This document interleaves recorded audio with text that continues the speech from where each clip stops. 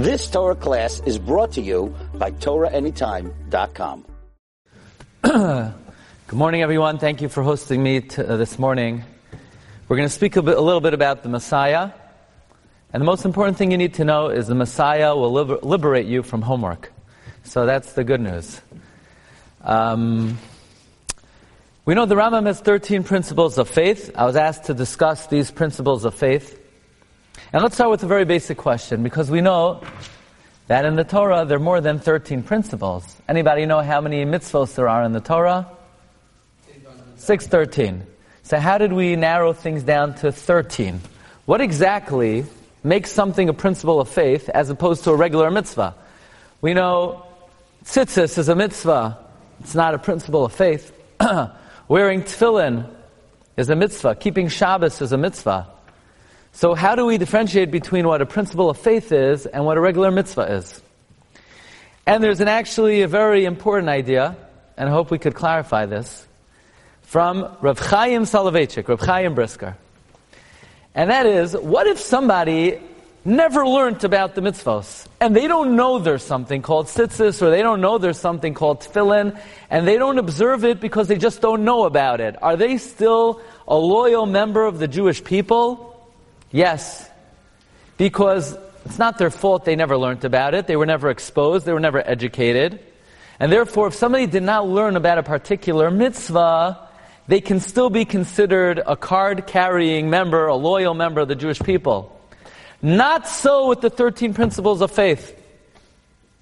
If somebody does not believe in it, even because they never learned about it and they were never educated and they were exposed, nevertheless, the entranceway, the right to be considered a loyal Jew is dependent on not only believing it, but one, if they're not educated yet, they must make sure to educate themselves about these 13 principles of faith. Let's talk about the Rambam's article of faith regarding the coming of Mashiach. The Rambam says as follows: Ani mamin be'emunah shalema bevias HaMashiach. I believe in complete faith in the coming of Mashiach. V'yaf al pi sheyismameya, even though he's delayed. Im kol zeh, nevertheless, achak aloi, I wait for him b'chol yom she'avay, whenever he may come. Yeah, we're all familiar with that? You know that? You learned that? They learned that? They probably know a good song or two for that. Okay. So let's just translate. I want to get it clear because I'm going to ask you a question that perhaps we never thought about. I believe with complete faith in the coming of Mashiach, and even though he may be delayed, and we're in this exile for over 2,000 years, still I wait for him every single day. This article of faith is different than all the other 12 articles of faith in its way it's phrased. Maimonides, the Rambam, who is considered the greatest of all the Rishonim, all the early authorities, when he formulated these articles of faith, he formulated them as statements. I believe that God created and guides the world, and everything that happens to me and everything that happens to every individual on this planet has been conducted and guided by HaKadosh Baruch Hu. In other words, all the articles of faith are statements. Well, what grade are they in? How old are they? So many of you have had exposure to Gemara. Perhaps you've learned a Tosfos. Have you ever learned the Tosfos? So even if you haven't learned the Tosfos, let me just explain one thing. Tosfos and the Rambam basically lived in the same period of history.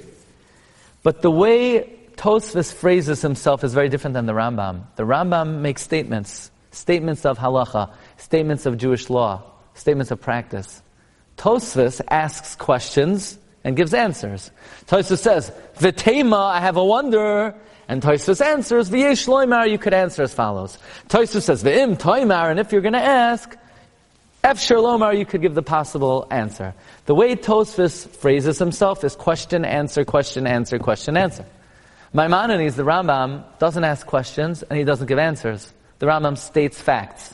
The Rambam says one should believe one day the dead will be resurrected. One should believe that God controls and guides everything that happens in the world.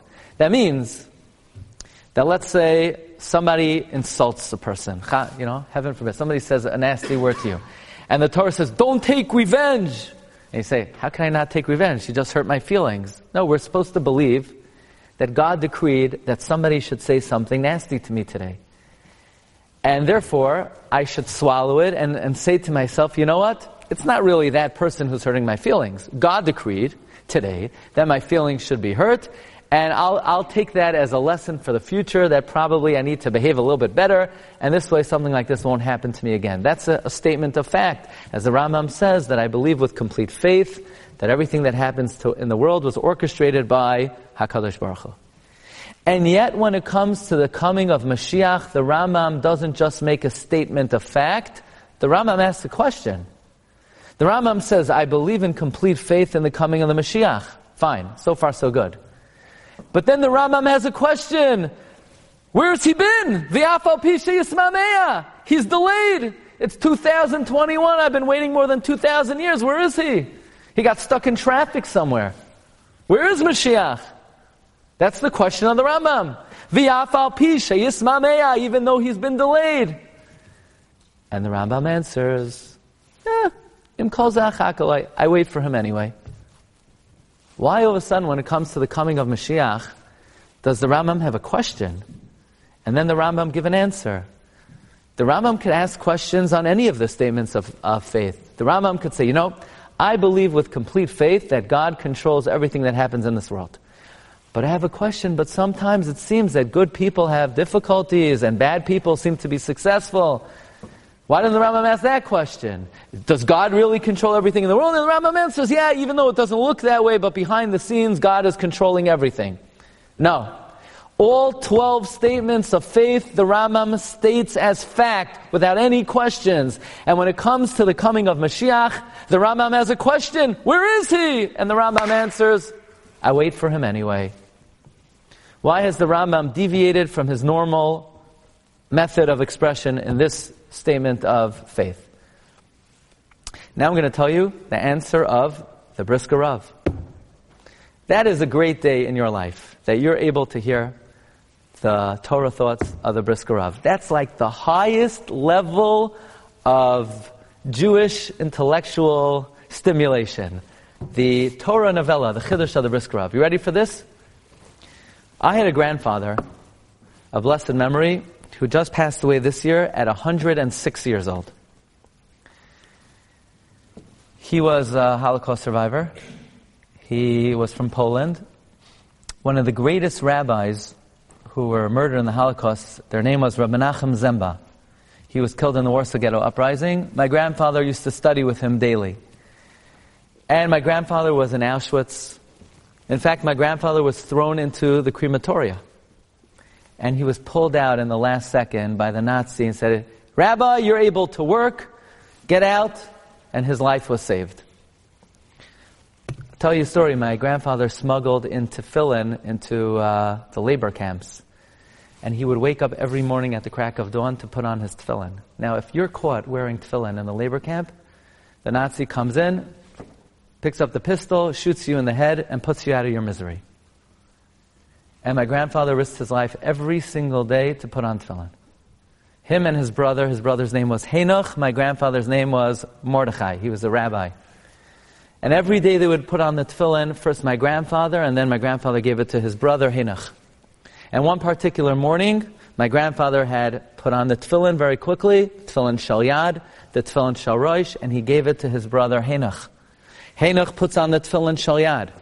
He then puts on the tefillin shel rosh. Just then, the wicked Nazi came in. His name was Ficus. He picks up the pistol to shoot, and then he gazes at the tefillin shel rosh, the head tefillin of this righteous man, this tzaddik. And he was gripped in terror, as the Gemara tells us. You know what the Gemara tells us in Masechta Brachos? That when the nations of the world see the Jew wearing the head tefillin, they will be afraid of you. And this Nazi was gripped in terror. He put his gun down and he ran out. And my grandfather wrote in his memoirs that this was an open miracle. So this is the individual we're talking about. Somebody who risks his life daily to make minyanim in the death camps. You know, sometimes we feel to pray with a minyan, it's cold outside, it's hot outside, it's a pain in the neck. we have to realize our ancestors, they risked their life to fulfill all Jewish practices. My grandfather said that when he was in Dachau and he was in Auschwitz, every day he believed Mashiach was coming, Mashiach was coming, Mashiach will be here, Mashiach will liberate him. The Rambam, in codifying the halacha of belief in Mashiach, the Rambam says two very important ideas. Number one, every Jew must believe in the concept of Mashiach. But then the Rambam adds that it's not enough to believe in the concept of Mashiach. Says the Rambam, Mi she'enoi ma'amin boi, someone who doesn't believe in Mashiach. Oy, or Mi she'enoi mechake lebiyasai, somebody who doesn't wait for the coming of Mashiach, they are not entitled to be considered a loyal member of the Jewish people. Let's think carefully about the words of the Rambam. Friends, we need to know that when you read words of Rambam, Rashi, or Tosfos, every single word is precise, is calculated, has been measured. You know that Rashi, before he wrote his commentary on Chumash, he fasted 613 times before he wrote his commentary on Rashi. So the Rishonim, before they wrote their commentaries, they had to be on such a high level and such a connection to HaKadosh Baruch Hu. Every word they write is like a jewel. We're entitled to ask, why did they say it this way? Why didn't they say it that way? Every word is so precise. The Rambam says, listen so carefully, anyone who doesn't believe in the coming of Mashiach, or someone who doesn't await his coming, is not fulfilling this fundamental idea. So the Brisker Rav explains that the Rambam is articulating that the belief in Mashiach actually has two parts to it. Number one is required to believe that there's a concept of Mashiach, but that's not sufficient. One has to actively await the coming of Mashiach. You hear there are two different points. One has to believe in the coming of Mashiach, and one has to await, one has to anticipate his coming. So in other words, you get up in the morning, it's not enough to say, if somebody were to question you, pal, do you believe in Mashiach? Yeah. That's not enough. Because if we believe in Mashiach and we say, wake me up when he gets here. In the meantime, I'm going to take care of my business, I'm going to play with my friends, I'm going to follow my soccer team, and when Mashiach comes, let me know, and then we'll move to Israel. It's not enough just to believe in Mashiach. One has to actively await his coming, as if every day it's like 50-50. Maybe he'll come today, maybe he'll come tomorrow. Do they have Amazon here in UK? Yeah. So you order something from Amazon. I don't know, sometimes somebody asked me to send them a book outside of America. I said, why don't you order on Amazon? They don't have Amazon. So not every country has Amazon. Some rely on a different service. Anyway, you order something from Amazon, they say it's coming either Tuesday or Wednesday. So on Tuesday, every time the doorbell rings, you run to the door. Maybe it's your package. After all, Amazon said it's either coming Tuesday or Wednesday. Same thing with Mashiach. Every day of our life, we have to think, you know what? Good shot, good chance it's coming today. It's likely it's coming today. It's very possible it's coming today. That is the tenet of faith. That number one, we believe in the concept of Mashiach, and number two, we await his coming as a realistic possibility. What's the second book of the Chumash? Anybody know? Second book of the Chumash. Shemot. Now, the book of Bereshis has another name. Anybody know another name for the book of Bereshis? This is a name that the Ramban gives to Bereshis. Do you remember? Anybody know? Bereshis has another name. It's called Sefer HaYetzirah, the book of creation. Sefer Shemos also has another name, and this name does not sound to be too sophisticated or too brilliant. It seems to be a rather boring and bland name. Anybody know another name for the book of Shemos? Book 2. This is the name given by one of the Rishonim, the Smag, Sefer Mitzvos Gedolos. It's called Book 2. What kind of name is that? Book 2. Wow, what a brilliant name. Whoever came up with that ingenious name for Sefer Shemos, Book 2. And the explanation is as follows. We know that one day God is going to redeem the Jewish people. And we're going to go back to Eretz Yisrael, and we're going to rebuild the Beis HaMikdash, and we're going to restore the service, the Avodah in the Beis HaMikdash. But God's going to have to redeem us. He's going to have to yank us out of England. He's going to have to yank us out of America. He's going to have to get us to Eretz Yisrael. He's going to have to sort of allow us to be victorious over the reigning monarchs and powers of the world. How's God going to do that?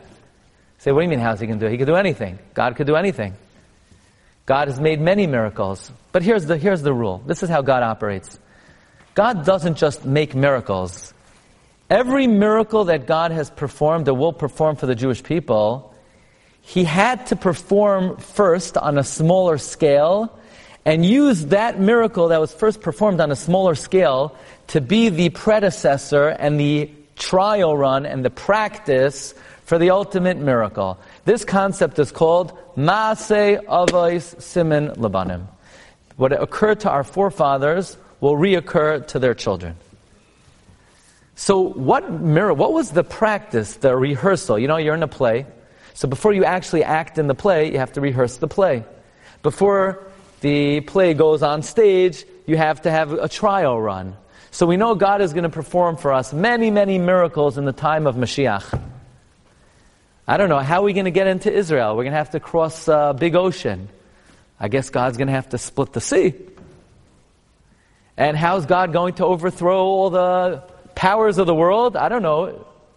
God's going to have to bring plagues. So I want to share with you a very important piece of information. This is a teaching of Rabbeinu Bechaye. Rabbeinu Bechaye was a student of Ramban, Nachmanides. And Rabbeinu Bechaye wrote a commentary on Chumash, on the Pentateuch. And Rabbeinu Bechaye brings this teaching in at least 6 places. And he writes, this is a concept that all the prophets are unanimously agree upon. Namely, that the events of the Exodus, the events of Yetzias Mitzrayim, the events of God taking us out of Egypt, were a trial and a rehearsal for the miracles that Hashem will perform for us when He brings Mashiach. So the first thing God did is He brought 10 plagues on the Egyptians. That was just practice. That was practice for the plagues that God will bring upon the enemies of the Jewish people before the coming of Mashiach. And then God had them chase after us till the sea, and in the times of Mashiach, as we're about to get into the land of Israel, they're going to chase after us, and there's going to be a splitting of the sea again. And we're going to cross the sea. And actually, Rabbeinu Bechaye says we're going to travel through the desert for a certain amount of time.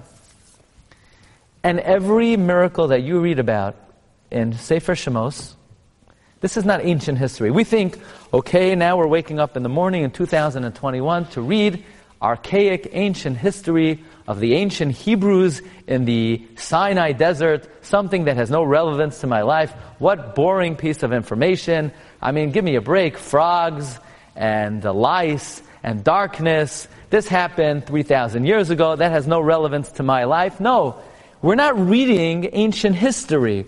We're practicing what is going to occur in front of our eyes. We need to know what the coming attractions will be for us. It's not ancient history, it's future coming events.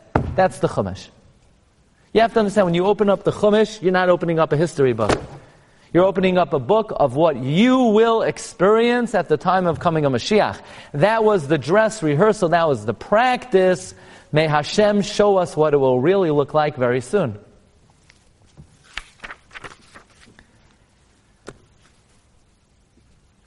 Share with you an interesting question. Who is the greatest Jew who ever lived, the greatest human being who ever lived? Anybody know? What do you say? Moshe Rabbeinu. Man got it. Absolutely right. Moshe Rabbeinu was the greatest Jew who ever lived. The Torah says Moshe was the most humble man who ever lived. And Rabbeinu Yonah says the same way he excelled in humility, he likewise excelled in every single character trait. He was the greatest Torah sage. He was the greatest teacher. He was the greatest God-fearing Jew. He had the best character traits of anybody who ever lived. Moshe Rabbeinu was the greatest Jew who ever lived. Here's the problem. Who gave him the name Moshe? The daughter of the Pharaoh, Basya. Moshe is not a Jewish name. Moshe is an Egyptian name. Moshe is like, modern day Kevin, Stephen. They're nice names, but they're not Jewish names. Moshe had many Jewish names. Anybody know some of Moshe's Jewish names? Avigdor, Yekusiel, Tovia. Moshe had many Jewish names. He had 10 names. So why in the world do we call him by his Egyptian name, the name given by the daughter of the Pharaoh? Why can't we give him a nice Jewish name? You would think he's the biggest rabbi who ever lived. He should have at the very least a Jewish name.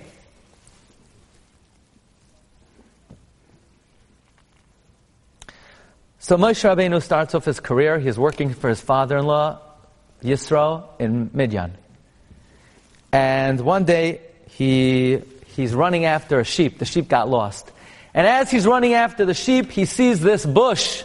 And lo and behold, the bush is burning, and it's not being consumed. And Moshe Rabbeinu says, Asura nava eres hamara hagadol hazeh madua lo yivar asneh.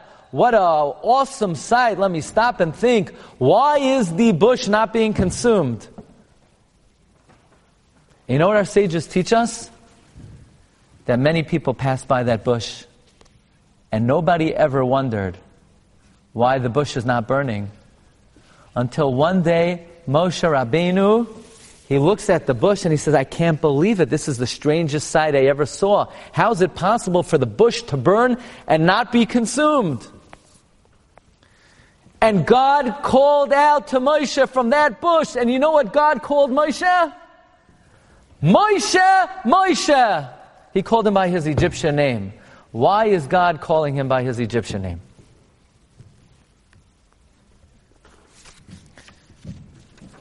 A great rabbi, Rabbi Beryl Wein, once suggested the following approach. He was once invited to the Holocaust Museum, Yad Vashem, in Yerushalayim, and he had visited many Holocaust museums, but they had just opened up a new exhibit. And this exhibit was the Children's Memorial. And in the Children's Memorial, Rabbi Wein expected to see pictures, recordings, stories, like you see in any museum, artifacts. And Rabbi Wein said he was completely unprepared to witness what he saw. He entered a room. The room was 8 to 10 stories tall. And the room was black, pitch black, palpably black. It's like you could feel the darkness. And then he looked straight ahead. And in the all-pervasive darkness, he saw one pinpoint of light. And through the effects of mirrors and through architecture, that one pinpoint of light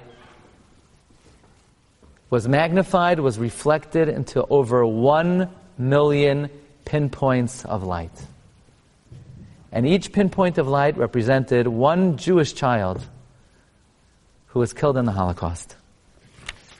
And in the darkness, all you heard was a recording that recited names and names and names. Hillel Cohen, 3 years old, Vilna. Miriam Goldberg, 7 years old, Sarajevo. Name after name after name after name for hours and hours and hours and hours non-stop until you want to run out of the room and never come back there again. Over 1 million Jewish children. And Rabbi Wein thought to himself, I was born during those years. I'm of the same age. I didn't hear my name on the recording. I didn't hear my name mentioned.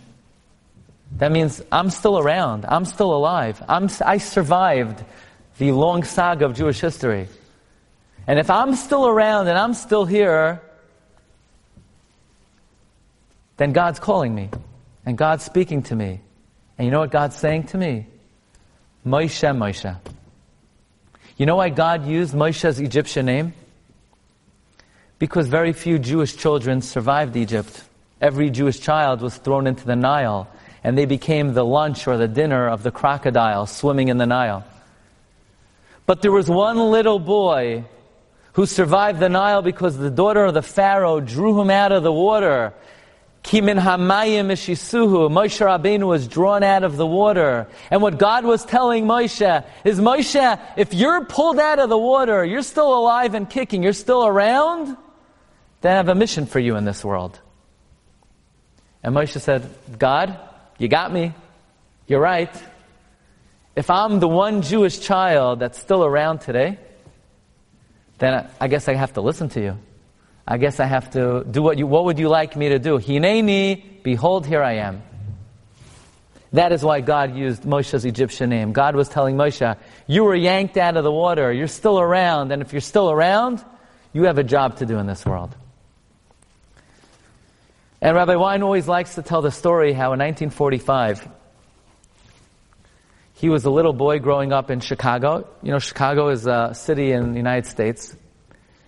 And this is in the aftermath of the Holocaust.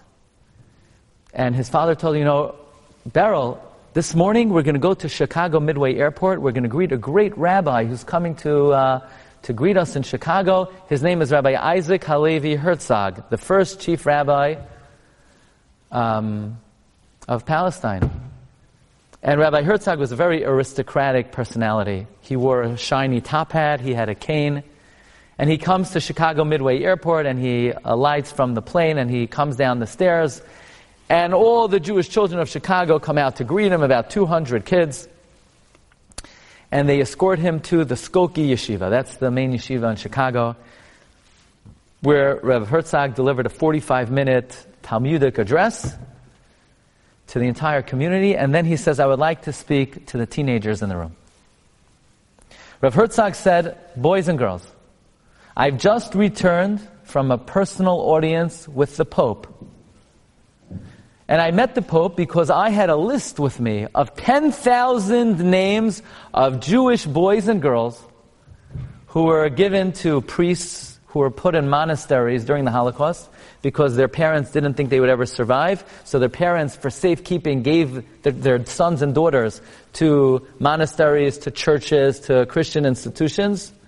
And he went to the Pope, he said, give us our children back. These are our kids. You kidnapped them from us. We only gave them to you because we didn't think they would survive. But now we're alive, give us back the children. And the Pope flatly refused. The Pope said all of these children have been baptized, and the rule is once a child has been baptized, he can never return to his religion of origin. The Pope took the door, slammed it on Rabbi Herzog's face, and the meeting was over. And Rav Herzog is now speaking to the little children, the kids of Chicago. And he says to them, and he breaks down crying like a baby. He says, there's nothing I could do for these 10,000 children. They are lost from the Jewish people forever and ever. But you boys and girls, you're still around. You're still part of our people. You're from the very, very few who have made it through Jewish history. You know how unlikely it is for there to be a Jew today in 2021? It's not statistically unlikely. It's not highly improbable. It's downright impossible that there are still Jews today who are alive. It's impossible. You know, in the time of the destruction of the first temple, the Babylonians murdered tens of thousands of Jews. The Romans killed 1.1 million Jews in the year 70 of the Common Era. In 1391, 300,000 Jews were baptized in Spain. In 1492, the whole communities were expelled. The likelihood of there being an observant Jew today is downright impossible.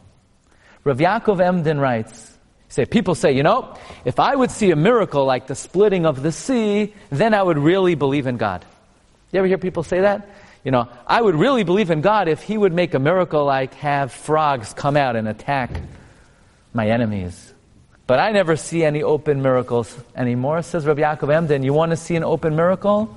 He says, to my mind, the existence of a Jew today is a much greater miracle than all the miracles that God performed for the Jewish people in Egypt. And if we're still around, and we go to a Jewish school, and we come to a Jewish institution every day, and we study Torah, and we observe mitzvos, then God's talking to us. He's calling us. He's saying, Moshe, Moshe, you're still around. What are you going to do for the future of the Jewish people?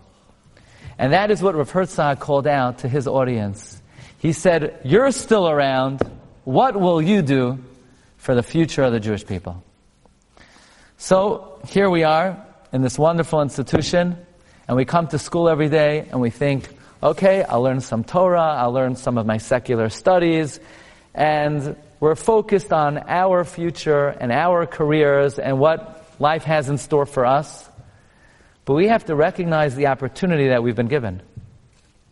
Because we are not 1 out of 100, or 1 out of 1,000, or 1 out of 10,000. The statistical likelihood of being a Jew today is less than 1 out of 1 billion. It's almost impossible.